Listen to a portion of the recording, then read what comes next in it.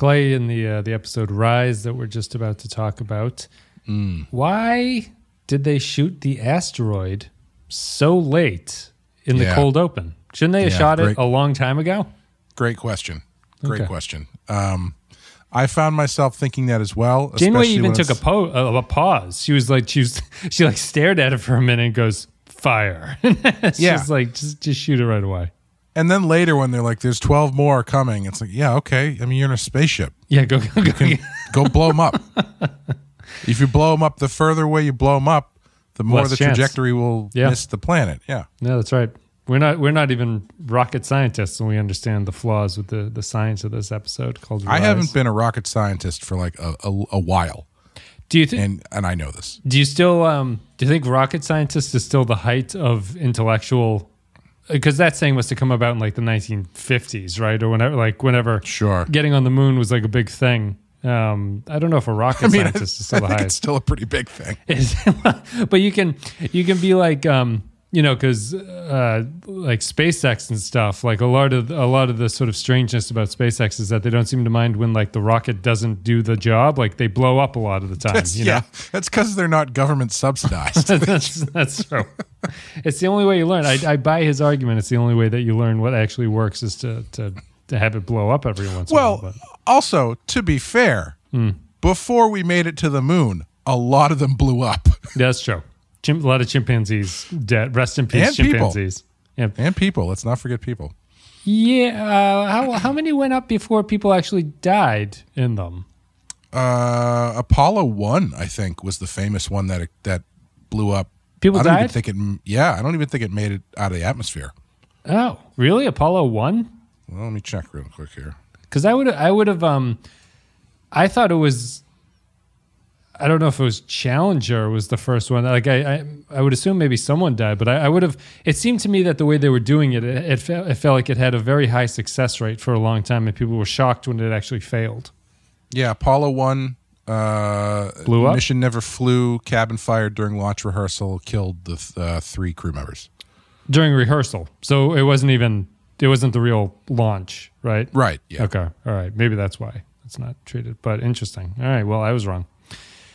This is Rise, episode 19 of season 3 of Star Trek Voyager. It came out on February 26, 1997. Teleplay goes to our buddy Brannon Braga. Story credit goes to Jimmy Diggs, directed by Robert Shearer. This is like New York, the episode. In-universe date, unknown specifically, it's 2373. In this one called Rise, Voyager defends a planet that is being bombarded by asteroids, which is not a great log line. They could change that a little bit, but... So I think my first thing about this one is this the episode that features the largest collection of guest actors who are all uniformly terrible at being actors? You know what I mean? Like there was, I didn't know if there was a budget cut or if they were just extremely unlucky in who was available to play guest star aliens of the week. But normally, in a group of aliens, they're normally somewhat competent. There might be someone who sticks out as like, well, that guy is not very good at playing this alien role. But here, I thought everyone except for the old ambassador at the start who's on Voyager, I thought they were all terrible, like just embarrassingly bad actors for what they needed to do. Yeah, I actually thought the guy who turns out to be the double mole agent there, yeah, I actually thought that they had ADR'd his entire vocal track because it was so... It was strange. It did not seem like the way a human being speaks. And I don't know if that was like a method acting choice or what, but it was not great. This is how aliens speak. Yep. So it's this is Rise. It's the one with the space elevator with Tuvok and Neelix. Fantastic space elevator, the special effects, though, I do have to say. Well, I mean, it came out before... Which was the Star Trek... Was it Star Trek 09? Is that the one that had the space elevator? Yeah. Yeah, that's the mine shaft or whatever they say that it is in that, but that's the one, I think, right? So I guess Voyager's more influential on later Trek than I realized, having not seen all of Voyager, but it feels like modern Trek references either inadvertently or intentionally a lot of Voyager ideas, which is I don't know what that says about anything. Not that a space elevator is an unheralded or unbelievable thing to come up with, but it struck me as something. I don't know. There's not a lot else that really strikes me about the episode, so I was thinking about Star Trek 09. What'd you think of Rise? I thought this was a perfectly serviceable 3 of an episode. Okay. Like it was fine. It was right down the middle. I thought the Tuvok and Neelix stuff was kind of interesting. And I liked that they actually held on to and committed to that plot thread for the most part. Mm-hmm. Everything else. Sorry, what do you mean committed to that plot thread? Well, the idea that Neelix thinks that Tuvok doesn't take him seriously, and that Neelix feels the need to try and prove himself and all that kind of stuff. I thought that stuff was fine. It was probably one of the more interesting things they've done with Neelix lately, because he's trying to become a Starfleet officer, and Tuvok clearly thinks he's wasting his time. So having a pushback there, and they get into that kind of slightly hacky dialogue about Vulcans never going with their gut and all that kind of stuff, which was fine. Yep. Everything else was what it is. It's like the first thing I thought is when they got to the planet, or when they took the shuttle down. My first thought was, when was the last time on this show there was a clean shuttle mission? No, Every time they take the shuttle, something horrible happens.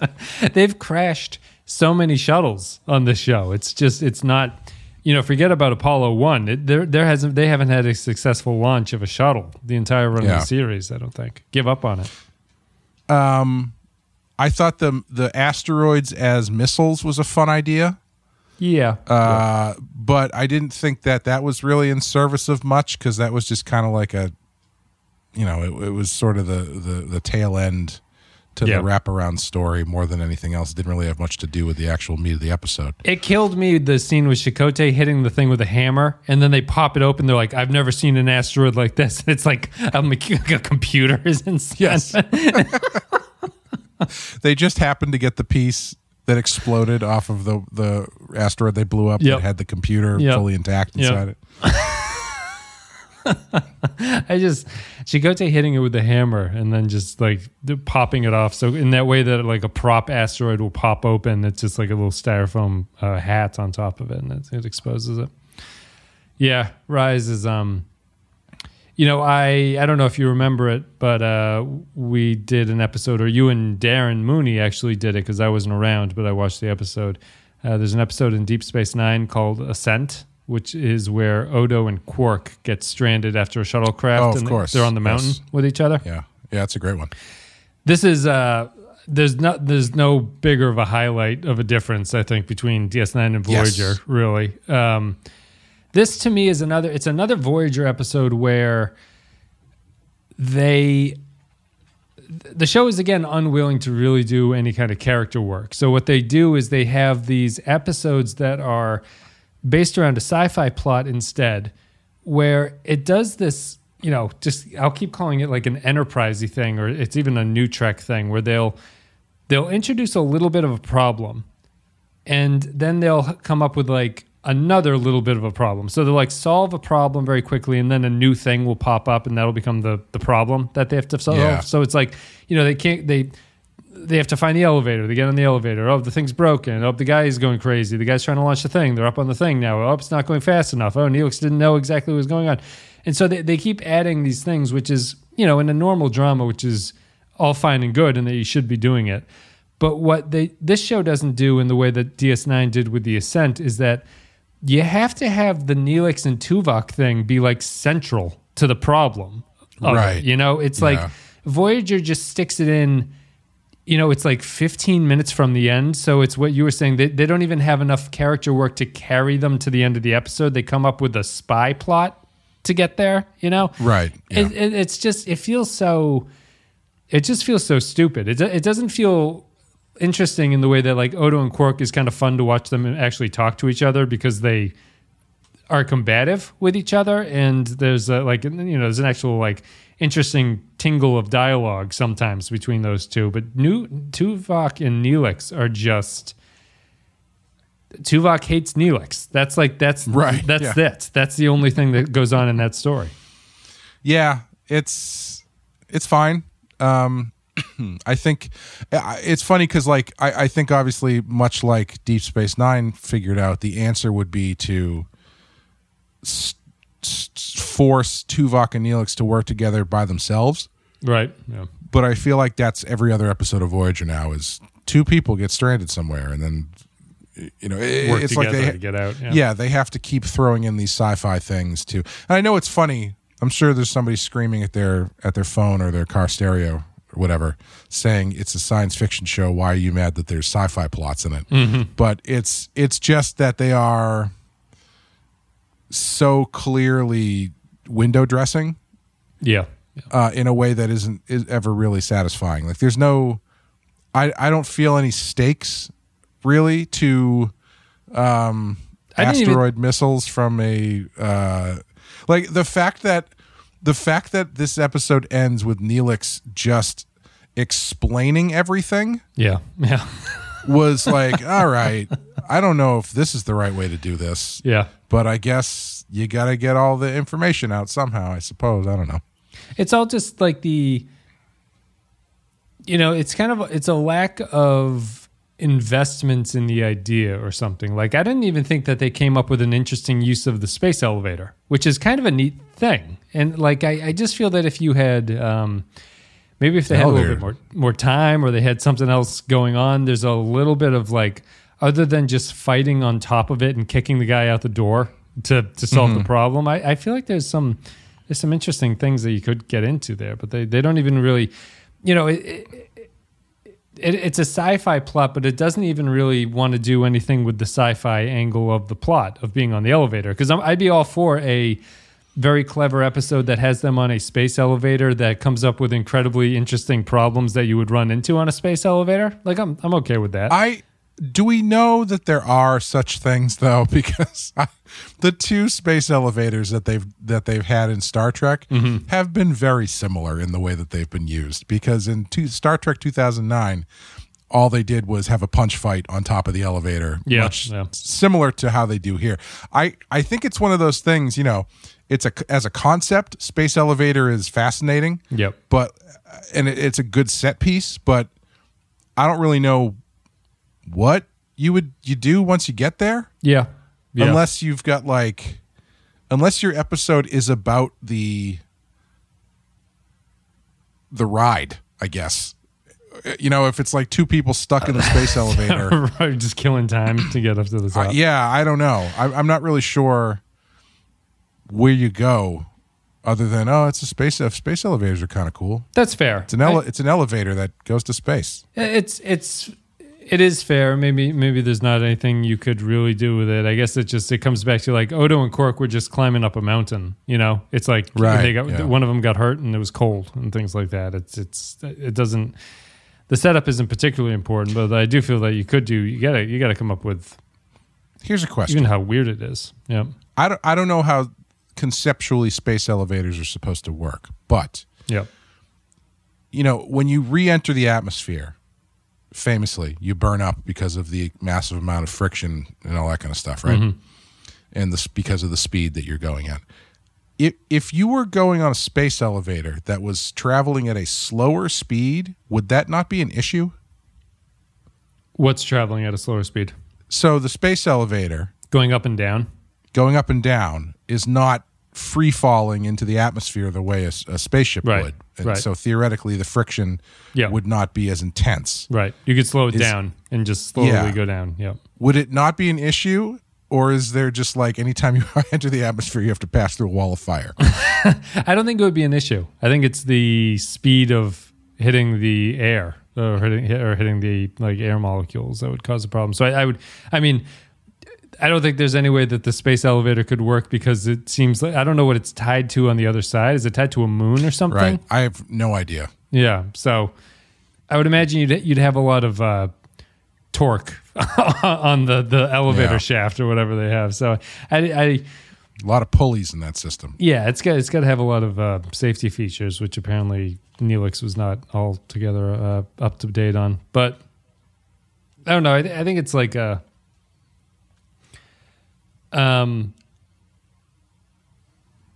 It was certainly a middling episode. I find it just, it's just surprising to me, I guess, that like they don't want to, they're not interested in really having Tuvok and Neelix have any kind of conversation about anything. And like the Neelix's backstory was starting to get to me here too, because it's not the first time they brought up that he comes from like a war-torn background, you know? And Right. it seems just so desperate to make him not be a clown character. That it's like kind of like what they did with Loxana Troy, which is to explain that the reason she's so controlling of her daughter and everything is because in the 7th season of TNG they revealed that she had a daughter that died as a child. You know, so it like that reconfigures your understanding of the character as to why she is so annoying the entire prior 6 seasons that you've seen her. But here it's like it doesn't reconceptualize Neelix or anything. It doesn't do anything. I find Neelix is I don't even sympathize with Neelix and what he decides to do when he constantly like lies about his knowledge of things, you know? Yeah. I don't even find that like, I'm with Tuvok at that point, be like, what the fuck? Like you told us you knew what was going on in this thing and we got onto it. Not that we had any other better options, but you clearly just lied and overpresented yourself. Well, you know, he wants to impress him so badly, you know? Yeah. People are Mr. Vulcan. lying on their resumes constantly. Mm-hmm. I don't know what the truth is on a resume. I've never had the self-confidence to do that. I know there's plenty of people who are just like, yeah, I don't have the qualifications for this job, but they don't need to know that. I just do not. The amount of stress and anxiety I would have if I got the job that I was not prepared to do would the potential of that is enough for me to just go like, you know what? I don't even want to put myself in that position.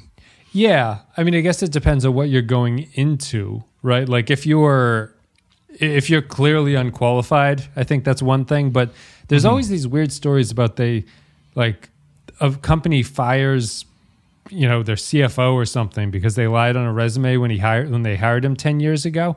And my thing is, has he not been doing a good job for the 10 years? Right. Like, Yeah. Why fire him about that? Like, who cares? You got the guy that you seem to be happy with because you kept him for so long. That was always my concern about that stuff.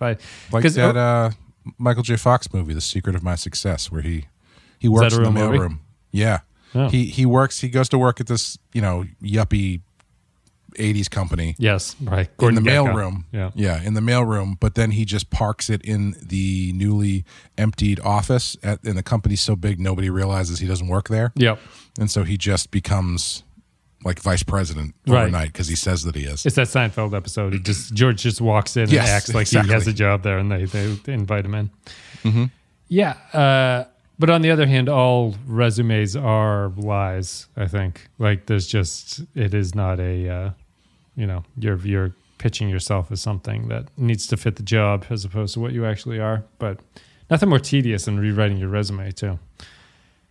Yeah, that's why I don't do it anymore. Luckily, I chose for better or worse. I chose a career that doesn't really need resumes. You don't need a resume. You just have the portfolio or whatever. Yeah, I had one early in my career, but it was like nobody gives a shit about. Nobody's looking at your resume when they're hiring you to draw something. No, that's a great example of can you draw it? Like, yeah, I can draw it. Like, all right, great, let's do it. Just put it on the resume. Just draw it in right over here on this margin. No, because I do a lot of resume review type stuff now. Just when people come and like join whatever group you're working in, and there is a bad resumes are very easy to see.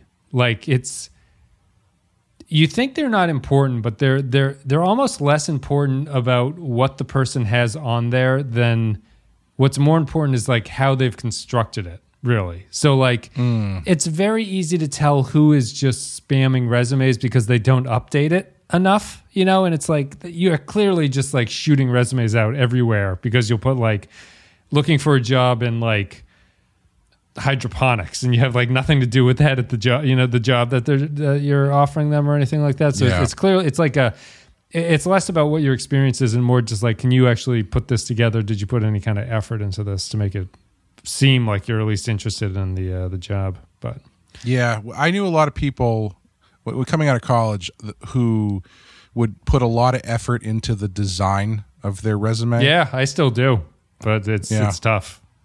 What do you think about that? Is that worth the effort? As someone who has never gotten a job based on a resume, I can't honestly speak to that. But I don't know. I've always kind of been of the mindset of like, I don't know, if the resume should kind of speak for itself to a certain extent. Where it's like if you have a job, if you have a history of work that's applicable, then I don't care if you print it on pink paper or if you print it on the back of a napkin, you know? Yeah. I do judge it. Resumes are kind of, in my opinion anyway, resumes are kind of like scripts in that there's a screenwriting rule about like you got to have the right amount of white space on the page to make it readable.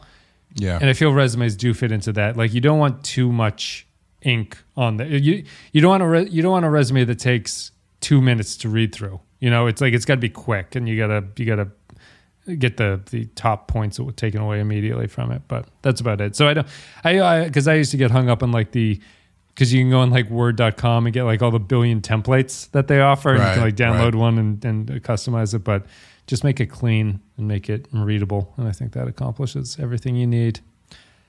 Unlike you got to put jokes in it. You got to put jokes in it. You got to make sure people have a good time. That's the stuff that I get tired by. The one thing I will say, we didn't have resumes so much, but we did portfolios were obviously a big part of our of my schoolwork and coming out of school and how you get jobs and stuff. And man, like there was an era that I was not. I was in art school after this era had kind of ended because everyone had moved to email basically, but the teachers. I know I sound like I'm a million years old. Yeah. But the teachers still were of the pre-email era. Yeah. And so like they would value very highly making a portfolio that you can leave behind that leaves an impression. And like I remember seeing a kid who had, for his portfolio, he had handcrafted a wooden box. Wow. Like an ornate wooden box. And inside were each of his pieces printed and mounted on like solid pieces of like masonite or wood or something. Like it was like an event, this portfolio. And I don't know if the work really lived up to it, but it was it was one of those things where would he take the box home with him after he'd go? He would. This is the other thing. It's like there was this period of time where you would drop your portfolio off and then come back and pick it up. Oh wow! And so like I know, which is fucking insane. Yeah. And so like the idea would be you're dropping off this, you know, what looks like a cursed object you picked up in Chinatown or something, and then you're going to get a job 3 days later. Yes, you're going to get a job based on it. And I'm like, I always thought like, I don't know, man, like print it on a nice piece of paper and put it in a binder that doesn't look like it cost 30 cents and let your work speak for itself. Yeah.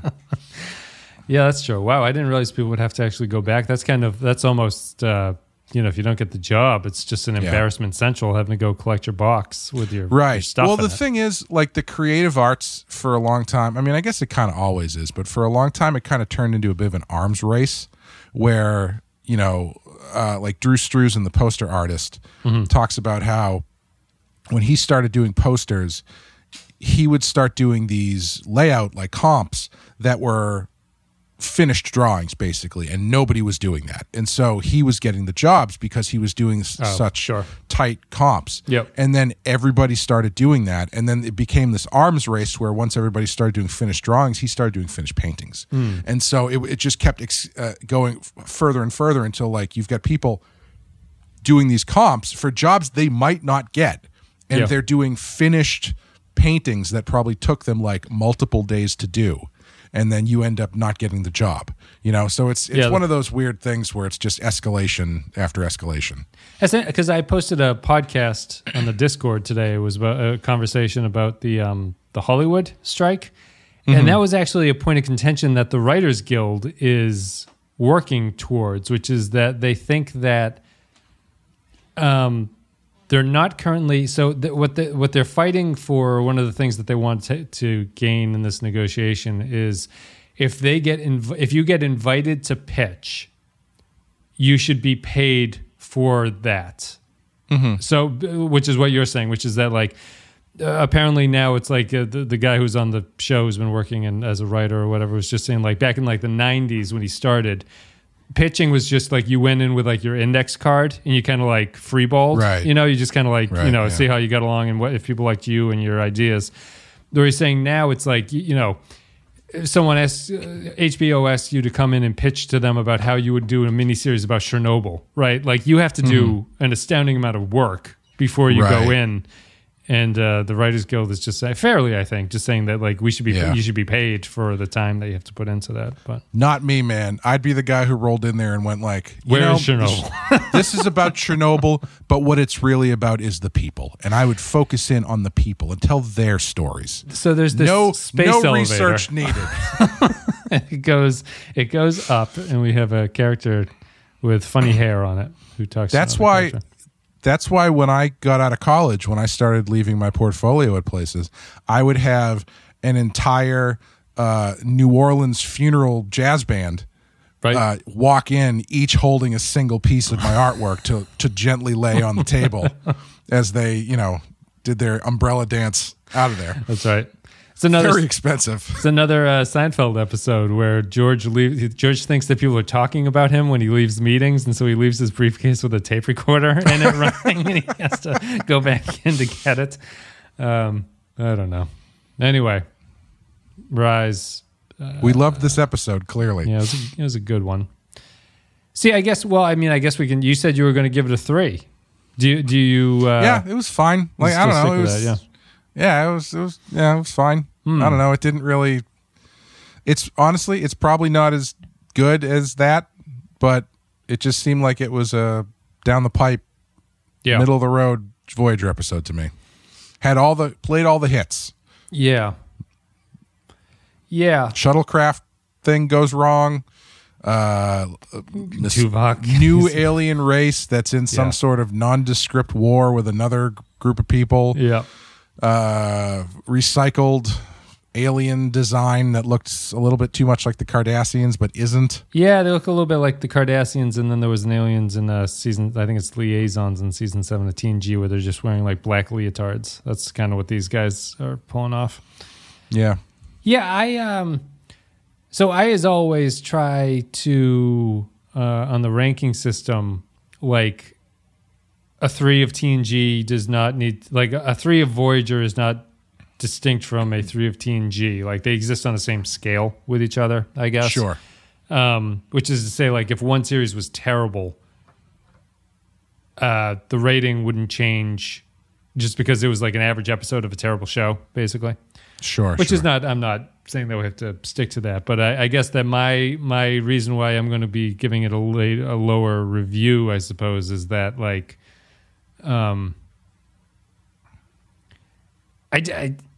these Voyager episodes are just not. There's no like hook to them at all. Yeah. Like I watch it and I wait. I'm like, when is something going to happen that makes me interested in this episode? And a lot of them just don't ever get to that point of doing something that's interesting. And it's, we talked about it before. It's just, it's funny how quickly, it's funny how much Voyager moved into Enterprise, or how much like Enterprise absorbed from it in terms of what they wanted to do. But it's been a real change coming off TNG and DS9, if you're looking at it chronologically, about how Voyager wants to tell its stories. And, I was just, when Tuvok and Neelix are sort of like in the elevator and something's gone wrong with it, and they're fiddling with the buttons and stuff, I was just thinking back to like TNG and DS9 definitely have moments in episodes where characters are sort of fiddling with buttons and saying technobabble, right? Yeah. But I never felt like 95% of an episode in those shows was doing that kind of thing. And Voyager just feels like it really depends on pushing a lot of buttons and saying shit and not actually doing anything about it. Like they don't get into the war here. There's no real interesting spy drama about like who of us is the spy. You know, it just kind of is a thing that's happening. Yeah. There's no people are being poisoned, and there's not a lot of like interrogation of it. And there's not a lot of like they're not talking about the war. They don't talk about Tuvok and Neelix and how they're interacting. There's like so many things that you could talk about, and none of it is discussed except for pushing buttons. Yeah, I honestly thought the most interesting thing in the episode was just a throwaway line that they didn't get into at all, which was when they blew up the first asteroid and it didn't quite work, and they had more coming in. One of them, I can't remember if it was Janeway or one of the other guys, the alien guys, was like, all right, prepare everybody, we need to evacuate. And they're like, there's no way we can evacuate that many people in the time that we have. I'm like, oh, that's actually kind of interesting. Right. That would be a good episode, is who has to die. What can Voyager do to evacuate these people? Is it even, is there someone on the ship who makes a prime directive argument that, like, I don't know, maybe we shouldn't evacuate these people? Yeah, right. Yeah, no, the asteroids are coming. They got plenty of time. And Chakotay's gonna hit that thing with a hammer and figure out what the asteroids are doing. It was a weird little spy plot just to have like your enemies have been bombing your planet with asteroids or missiles disguised as asteroids or something. Yeah, the spy thing felt so tacked on. Yeah, like the destroying of the asteroids that are coming to destroy the planet, I felt like what was interesting enough that I don't know if they really needed the spy stuff. But that being said, I did like it's actually missiles. Yeah. But so I guess you can't do that without following through in some fashion. Right. Someone saying, yeah, I guess so. Maybe it seems like a little bit of an unnecessary mystery, really. Like they could kind of maybe at the start realize that these aren't normal asteroids, right? And this is some kind of weapon being fired at them. But I guess that would result in the episode where they have to go out and seek out who's doing it, and that's not really what they want to do. You know, it'd be cool if they were missiles fired from a planet that's so far away and they were fired so long ago that the planet they're fired from has died. Yeah. And so like the missiles have been turned into asteroids because they've just like calcified. Oh, yeah, right. Like, ice is like collected around them and stuff like that. That'd be kind of cool. Did that? No, that's not a Strange New Worlds episode. What was that? There was an alien ship that looked like a comet, right? That good episode? Yeah, that's right. Yeah. That was Strange New Worlds. Yeah. That was a pretty good episode of that show. Yeah, it wasn't bad. What else about Rise? The Doctor has a pretty decent joke, I thought, which made me notice, which is that Vulcans are notoriously difficult to impress. Mr. Tuvok seldom acknowledges my brilliance, which I thought was a pretty good Doctor line. Although, I was very upset that like there was when Neelix names the elevator after his sister, I really wanted Tuvok to just deadpan a joke of like, did you call it that because it goes down easily or something like that? But it does not get to that insulting of the dead sister quick enough for my liking. I don't know. And actually, I'm just looking at the memory alpha now. The guy's name is Vadim, and I had the subtitles on for the end of the episode, and I couldn't believe they were spelling his name VATM. I thought it was a subtitle mistake, but that's actually how his name is spelled in the episode. So all right. Whatever. Anything else about this one, or should we just go to patron thoughts? This is the second. Just go to patrons. This is the second of the trilogy of terror. We didn't talk about that. I think a couple of patrons really? bring it up. The three that are terrible. Are bad, yeah. Yeah, it was, I don't know. It was fine. I think some of these I'm just a little bit desensitized to. Yeah, not interested in them. Do you remember, was it Darkling? Was that the one that we just did before this? Yes. Yeah. Darkling Duck, yeah. Yes. Was that, oh, that was the Evil Doctor one. Yep. Did you like this one or the Evil Doctor one better? I think probably this one. Okay. I think that they suffered from the same problems though, where it's like there's a couple interesting ideas, and at least this one tried to centerpiece the Tuvok and Neelix thing. Yeah, feels similar though, right? Like Darkling tried to do the Doctor is jealous of Kes, or he's jealous of he doesn't want to lose Kes, and it's like it's there. So like you can't say that there is not a I don't want to say focus, but like the script is acknowledging that this is something that's going on, right? But at the same time, it's totally unwilling to talk about it. It's not. It's an interesting decision to make, like to do it consistently too. So there's clearly a force behind the scenes that's saying like, don't talk about the character work of this. Like, let's just move past that. And that's not the kind of show that this is supposed to be. I don't know. Yeah. Yeah.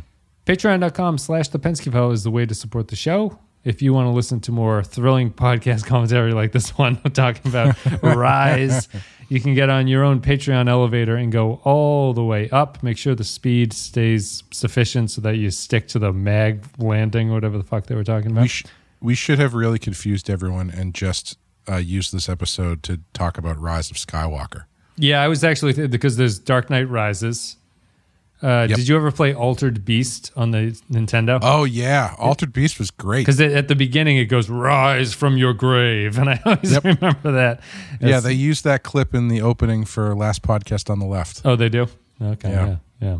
So it's a great game. There's a lot of better content out there with Rise in the title. I still haven't seen Rise of the Skywalker.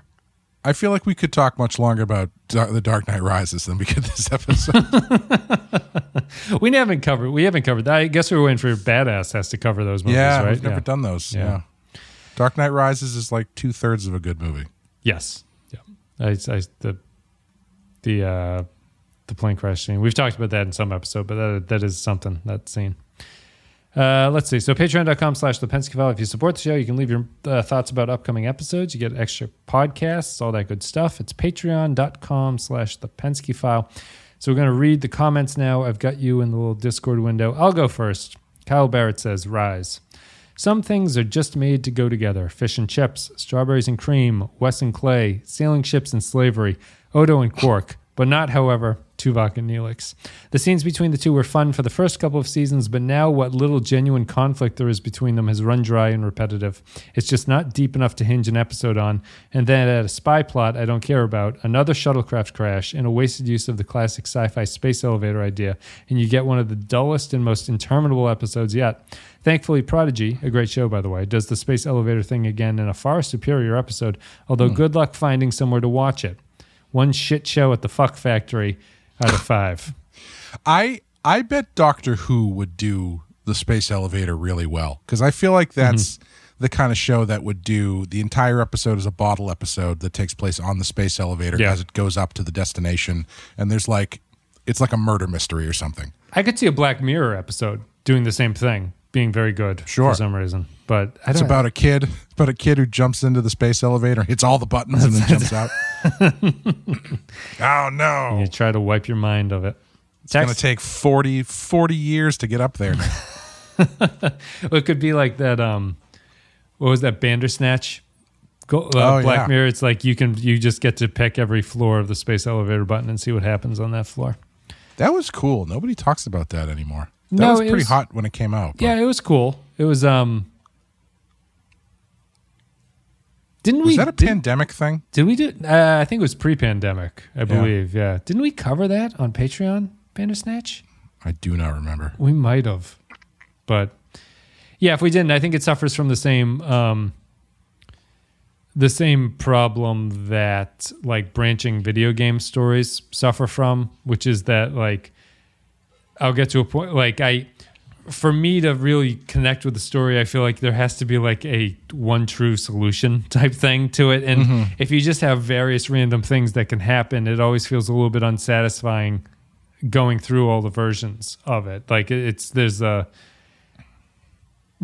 games always have multiple endings. There's like a good, a bad, and like an average ending or whatever. And sometimes you're just like, oh, it kind of devalues what I consider to be the best narrative ending of these things to go through all the other ones that are lesser. Did Bandersnatch have a thing, I can't remember, built into it where once you went through, when you went back through again, it like gave you a new set that's like started to become aware? Remember. That started to become aware that you are doing it again? You know what I mean? Yeah, like games will sometimes allow you to jump to the end because you've already gone through it once, so you don't have to repeat the entire thing. Oh, no. I mean like I mean, like if you go through it once and you get one of the endings, and then you go back and start it again, is it a different story? Is it a at that different storyline? So like it's doing the same stuff, but the characters in it are like, wait a minute, this all feels really familiar. Like basically a choose your own adventure, like cause and effect episode. Yeah, I don't think so. I don't remember that. I probably also didn't redo it after finishing the movie. Is there a good ending to that? I don't even remember. I don't remember. Kimmy Schmidt did it too. They did. It was really good. Yeah. I remember that one being very good. It's a fun concept. I'm not opposed to it. It's just it's a novelty for sure. Taxel Bear says, Rise, excellent interaction between Tuvok and Neelix. The only thing keeping the former from strangling the latter is a one-room mystery, which actually works fairly well. Also, Tuvok totally has to have the last word. That's true. I did.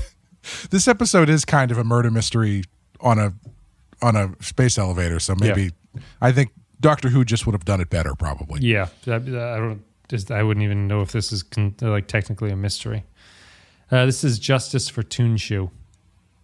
Rise, arise, chicken, arise. I know a lot of people hate Neelix, but I think he's the perfect character to really stretch Tuvok's Vulcan composure that he talked about in that discussion with Chakotay from season 1.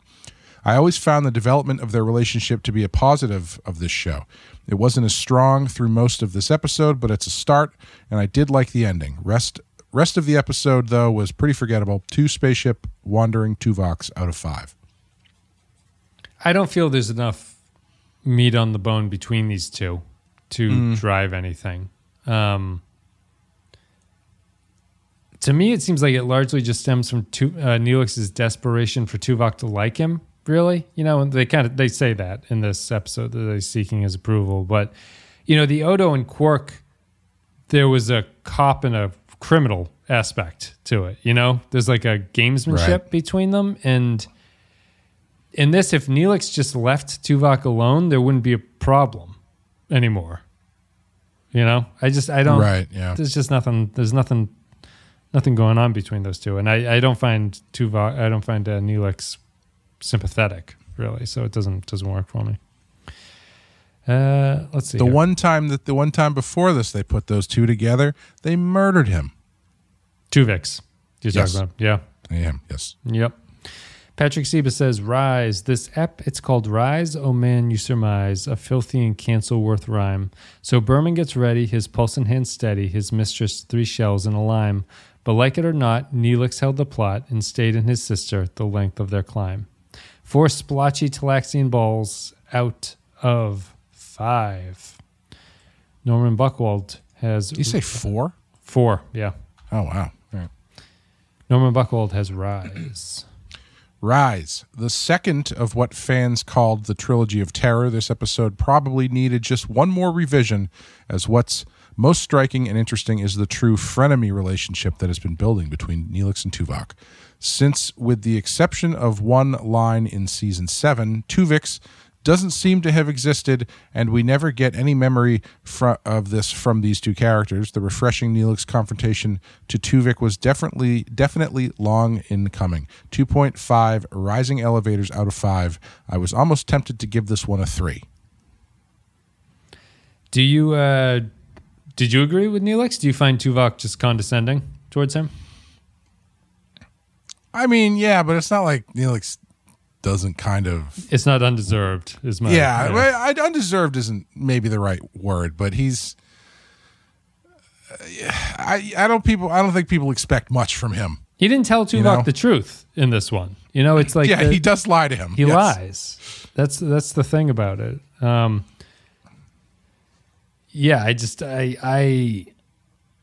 I guess because it's been a couple comments, but I just disagree. Like, I don't feel that Neelix has any grounds to really complain. Where it's like he usually just embarrasses himself in front of Tuvok, and I think that the problem is that Neelix, as written, doesn't have a leg to stand on as to fight back against Tuvok, because it just comes down to like, you don't rely on your gut feelings. So it's like, well, Neelix, like, largely most of the time your gut feelings get people into trouble on this show. That's true. Yes. Well, this time he studied a model. Yeah. So 1/10. It's still a pretty big elevator if it's only 1/10 the size of like the 6,000 miles this one was. Yeah, that's an expensive model he bought there. This is you just read that, so I read this. I'll admit it. This is Jaron Hatch. I'll admit it. I like Neelix, especially now that he's left behind that 3-year-old bag Kess and gotten into a power couple with Tuvok. 3-year-old bag. Here's the thing, though. If Janeway hadn't murdered Tuvix, he'd have had that space elevator fixed and the entire group singing Kumbaya together within an hour, all while whipping them up some gourmet omelets from that lady's rations and telling jokes. No matter how good Tuvok and Neelix are separately, they'll always be better together. 3 stars for naming an episode about a really long shaft. Rise out of 5. Is this the first episode where Neelix and Kess spoke to each other post-breakup? I felt like their scene in sickbay was the first time I've seen them interact with each other. Yeah, feels like it. I know. I was wondering. Like, I feel like that was something that they easily could have woven into this. Like, why is Neelix going so hard? Oh, yeah. Yep. In the shaft, as you might say. Yep. Because, he's Kess has broken up with him. He doesn't know if he feels like he's got a place anymore. Right. Midlife crisis. He's got to figure himself out. Yeah. No, they don't do that. Changeling says, Rise, one thing I don't get about Voyager, the species that don't have transport technology never bat an eye at it. Like, these guys are using space elevators, and when Tuvok tells them about beaming, none of them go, wait, what the fuck? You can do that? Also, I have a weird affinity for crappy CGI effects, and when the ambassador gets blown out of the cart, chef's kiss. 4, it's only a model out of 5. That is true. I mean, like, the first time that I discovered that cars had Bluetooth technology, it was like someone from the future had come and given me the secrets to life or whatever. Yep. So if someone were to just be like, oh yeah, no, we have beaming technology, I would probably lose my mind. Have you ridden in a Tesla or any of the new like e-cars that are computerized? I have not, like a self-drive one. No, just because the modern e-cars are so. Just because you brought up Bluetooth, the modern e-cars are like so computerized that like the connecting to your phone and everything. I haven't been in one. I'm still used to Bluetooth in a car, which to me is one of the most frustrating technologies of all time is Bluetooth. But I've never been in a new Tesla. Bluetooth is strange because it feels like it should be really easy, but it is. It is not. It is only 1 out of 10 times is a wire. What am I trying to say? Only 10% of the time does Bluetooth feel easier than a wire plugging into your phone and listening to it that way. Yeah, I have these Bluetooth speakers that I got specifically because they have a transponder thing that I can hook up to my TV. Yeah, and so then I can send the signal to 2 separate Bluetooth speakers, so I have kind of like a surround sound thing. Yeah. And after I got them, I powered them up, and they just kept dropping signals after like 10 minutes. And I was like, what the hell am I doing wrong? And I kind of was looking into it, and I finally found like a Reddit thread, and someone was like, yeah, I tried to fix this for about 3 weeks, and then I finally just called the company, and they said, yeah, that's just going to happen. Yeah. And so but I drove a electric Toyota SUV, which was pretty interesting because it was definitely much more futuristic than any car I've ever driven before. Yep. And I rode in a Tesla recently, and for as cool as those cars look on the outside, I think they didn't really use much design sense on the inside because they're kind of bare bones from what I've seen of them on the inside. Yeah. The thing that threw me off was it's this sleek, kind of futury looking car, right? Yeah. And then you get in, and the dashboard has like a strip of wood paneling that goes across the entire thing. And I was like, what the hell? Like, it doesn't fit in with anything else there. It's just there. And then like the control screen just looks like someone bolted an iPad to the thing. It just doesn't big. Look very it doesn't look very classy, you know what I mean? Yeah, because even the like the Tacoma we had, like the screen felt like it was integrated into the dash a little bit more, but the Teslas do feel like you just slapped an iPad right in front of you and you're tapping around on it. But because it must hide away, doesn't it? When they turn off, does it go inside? No, the one that I was in anyway. I don't know if it was an older model, but it was just there the whole time. I'm somewhat fascinated with Tesla as a company. The cars are interesting. I think the biggest accomplishment that Tesla did was they made a car that is instantly identifiable to me, who's someone who's not super familiar with cars, but it doesn't stick out as obnoxiously over-designed at the same time. Sure. You know, like, so it's Yeah. like whenever I see a Tesla on the highway, I'm like, oh, there's one. But if I were to try to attempt to describe why it's immediately identifiable, I'd have a hard time doing that because it's pretty subtle in what the differences is between It's it. because it doesn't have an air intake grill in the front, and it has a T. Yeah, it has the wool too. There's something about the like the wheel, not the wheel shape, but like the fuck is it called? Like the fenders basically around the wheels or Yeah. something. It has a unique shape to it, but the T I'm a does big give it fan. away. And the quiet as it sneaks up on you and tries to run you over, running silently. I'm a big fan of the Hyundai Ioniq because it's an electric car that actually looks like a futuristic electric car, but not like it doesn't look like a car from Back to the Future 2. It's not crazy over designed, Yeah. but it's just got enough zip to it that it feels like a car from the future. So that's the one I've always wanted if I ever got an electric car. The thing I don't like about them is from a design standpoint, The Hyundai you're talking about still the same one. I'm talking about electric cars in in general. I feel like some of them have figured out the solution to this, but a lot of them haven't, is the fact that you don't need the air intake grill in the front. Right. And so you kind of don't realize how integral that front piece is to a car design until you take it away. Yeah. And so you've got some of these cars that just don't know what to do with that front section. And so it's just like flat and the same color as the rest of the car, and there's no contouring to it or anything. And it just looks terrible. Yeah. Yeah, I don't know what I would want because I think that they're in the middle of trying to, because the new Prius, right, is that they actually gave up on the aerodynamic design of it. So they made the newest model Prius is less aerodynamic, but it looks much better, right? And it's just this like balancing act. Really? This is the Hyundai right here. Yeah, that's the Ioniq. Yeah.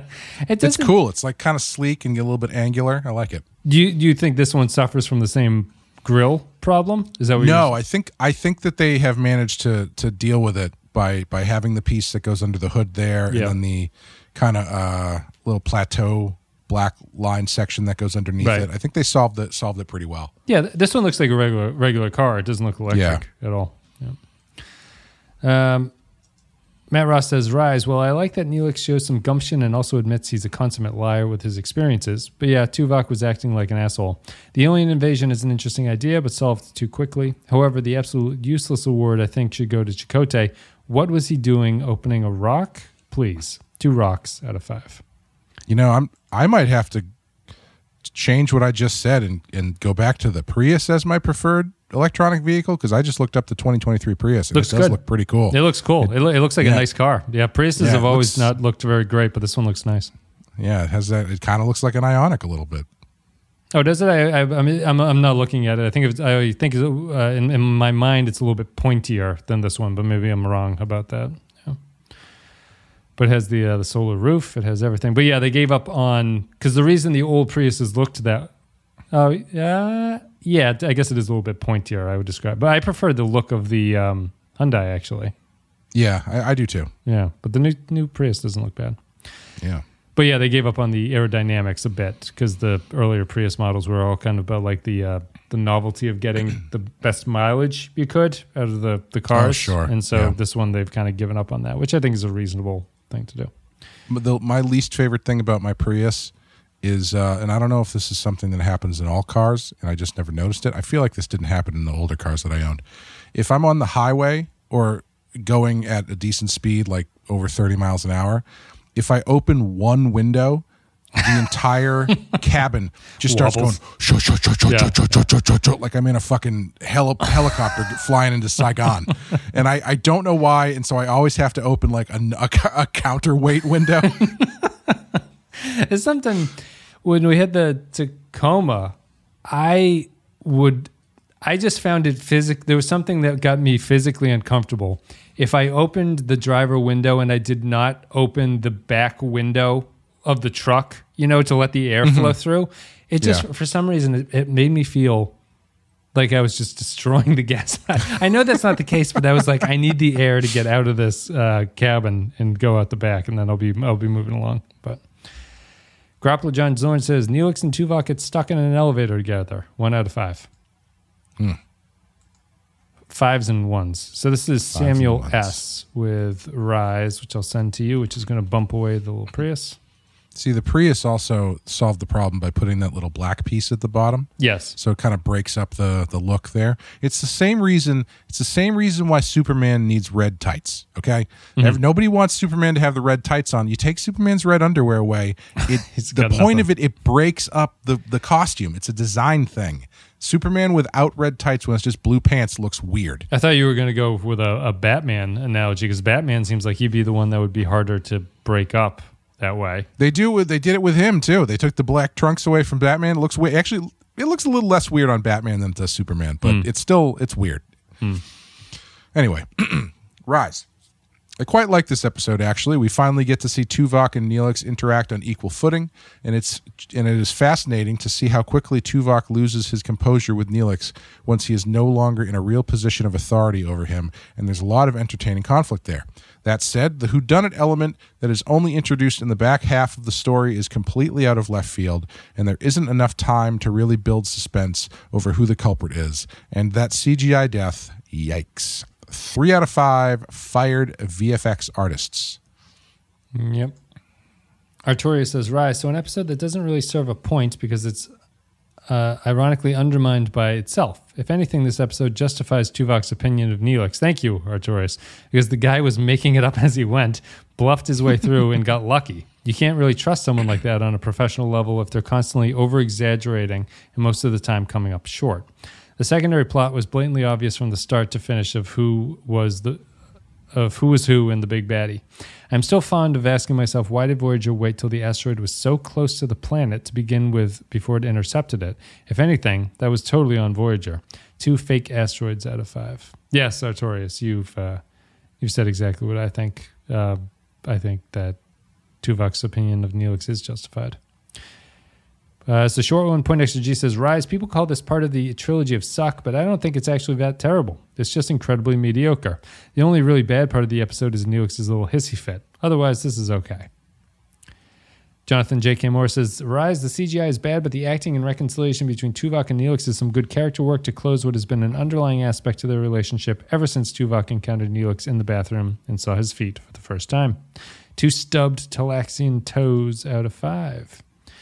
Incel who needs his pants on says, Rise, this has always been my favorite Borg episode in the franchise. 4 out of 5. I'll give you Jonas here with the next one. I believe that Incels who needs his pants comment on was a joke, but... Oh, did they not just leave it in the wrong episode? I don't think so. Maybe he did. Who's to say? Rise. In for a penny, in for a pound. So says Janeway in this episode, the current motto of the Penske crew. I wonder how much the writers were aware that the relationship between Neelix and Tuvok doubled as a relationship between the show and its audience. I love him, says Neelix of Tuvok. I just wish that the feeling was mutual. A few miscellaneous points. Chakotay seems tired or hungover in this episode. Neelix's sister once showed him the Caves of Tauth, and he was so impressed that he named the space elevator cavity after her.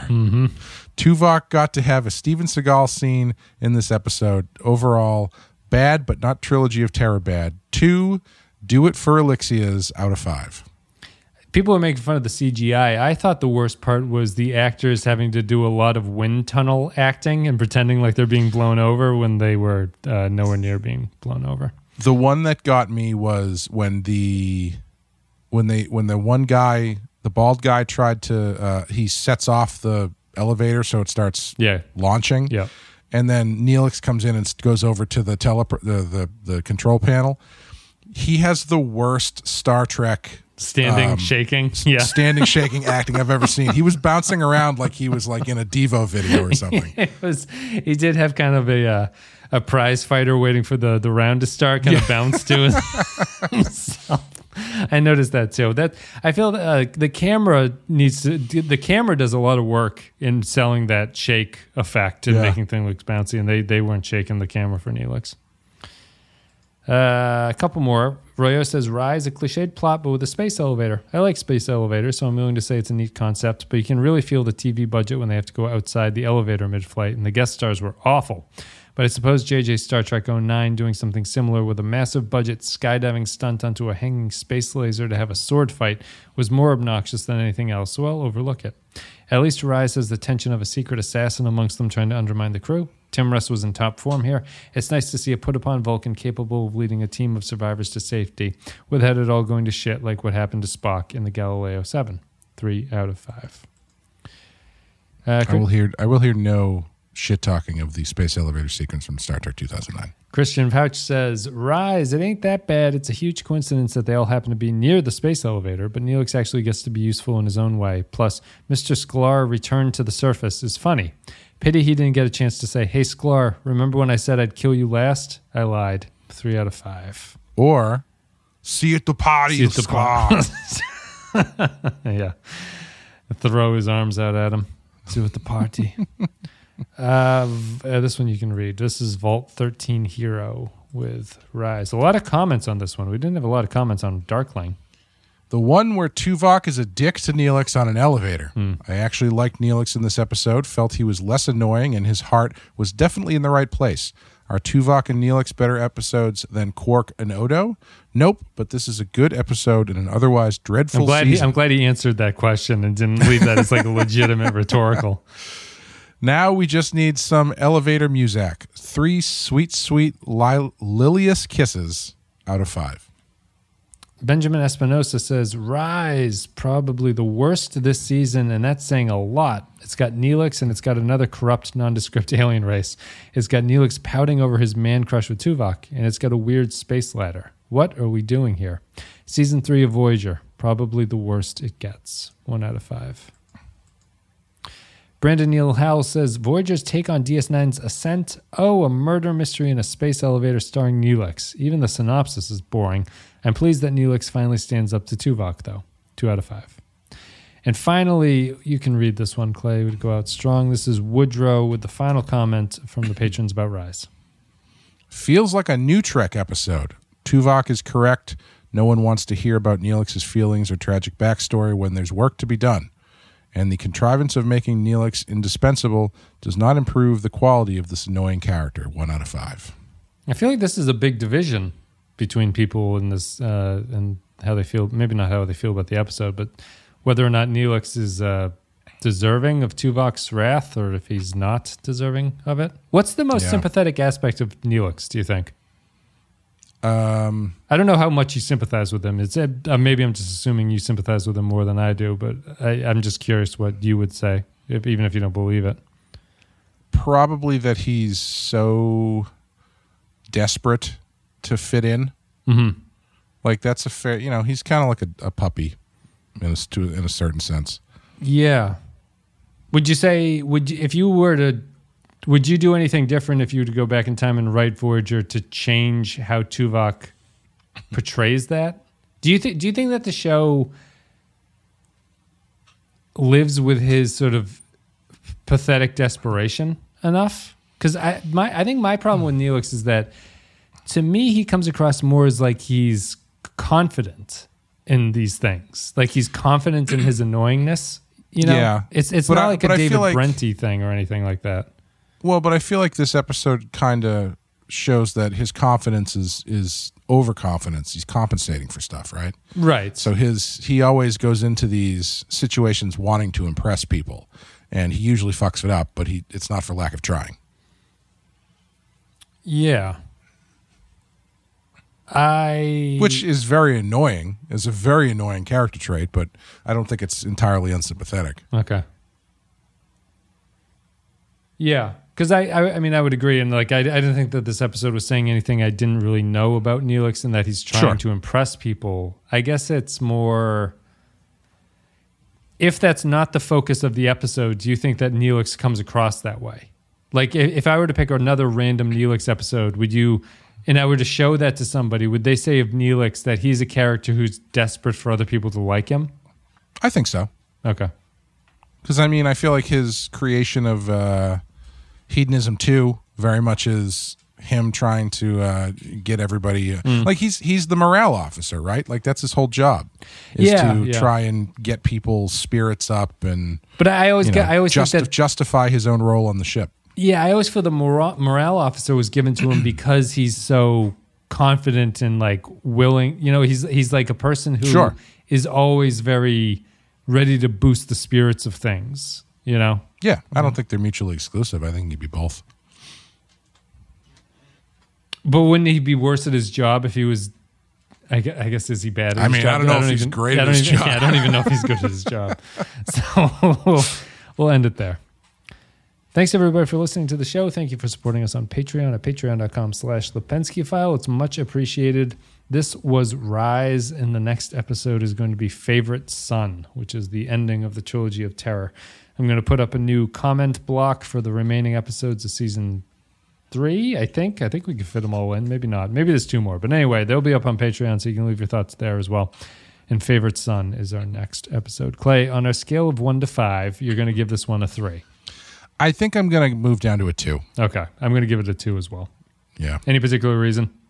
Nah, it's just, it was fine as I was watching it, but then talking about it, it's like, yeah, this is garbage. Yeah, it's not. It's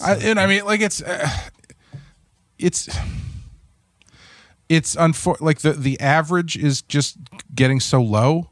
Yeah. On the show in this run, that it's tough. I think it's entering that Enterprise thing where it's like, I don't know if this is a 3 because it's slightly better than terrible, or if it's actually a 2. Yeah, my definition as always is that like the 2s are just it could have been okay, but it's just got something wrong with it. Like sure.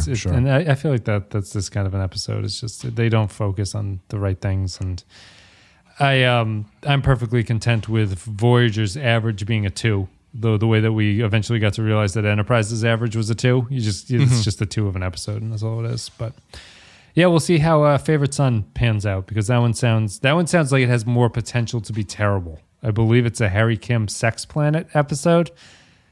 So, okay. So that has something written all over it. Thanks everybody for listening. Patreon.com/Lipinski File. Otherwise, join the Discord, subscribe wherever. Clay, do you have anything you want to say? Check out Rotten Horror Picture Show on Patreon. We're doing the Video Nasties this year. We're doing Toby Hooper's The Funhouse in August. We've done all sorts of fun stuff. Mario Bava's Bay of Blood, Lucio Fulci's The Beyond, The Possession, et cetera, et cetera. And we just on the main feed, we just did The Exorcist in honor of the late, great Billy Friedkin, which was, we almost went for 2 hours in that episode. So we talked for it. And I didn't accidentally delete it this time, which is huge. Good. Badass. Yeah. And on Badass, we just finished season 2 of Batman Beyond, and we'll be rolling into Batman Beyond Return of the Joker pretty soon. Yeah.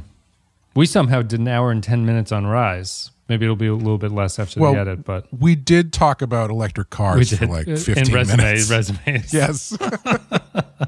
This is getting into badass territory in this episode. This is going to be the episode that the Q&A with people are like, do you remember any episode in particular? And this is going to be the one that sticks out because of resumes. So let us be the dancing Microsoft paperclip of your lives, and let us ask if you guys need anything. And we will be back next week with Favorite Son to talk about what I believe is Harry Kim. So thanks everybody for listening. We'll see you next time.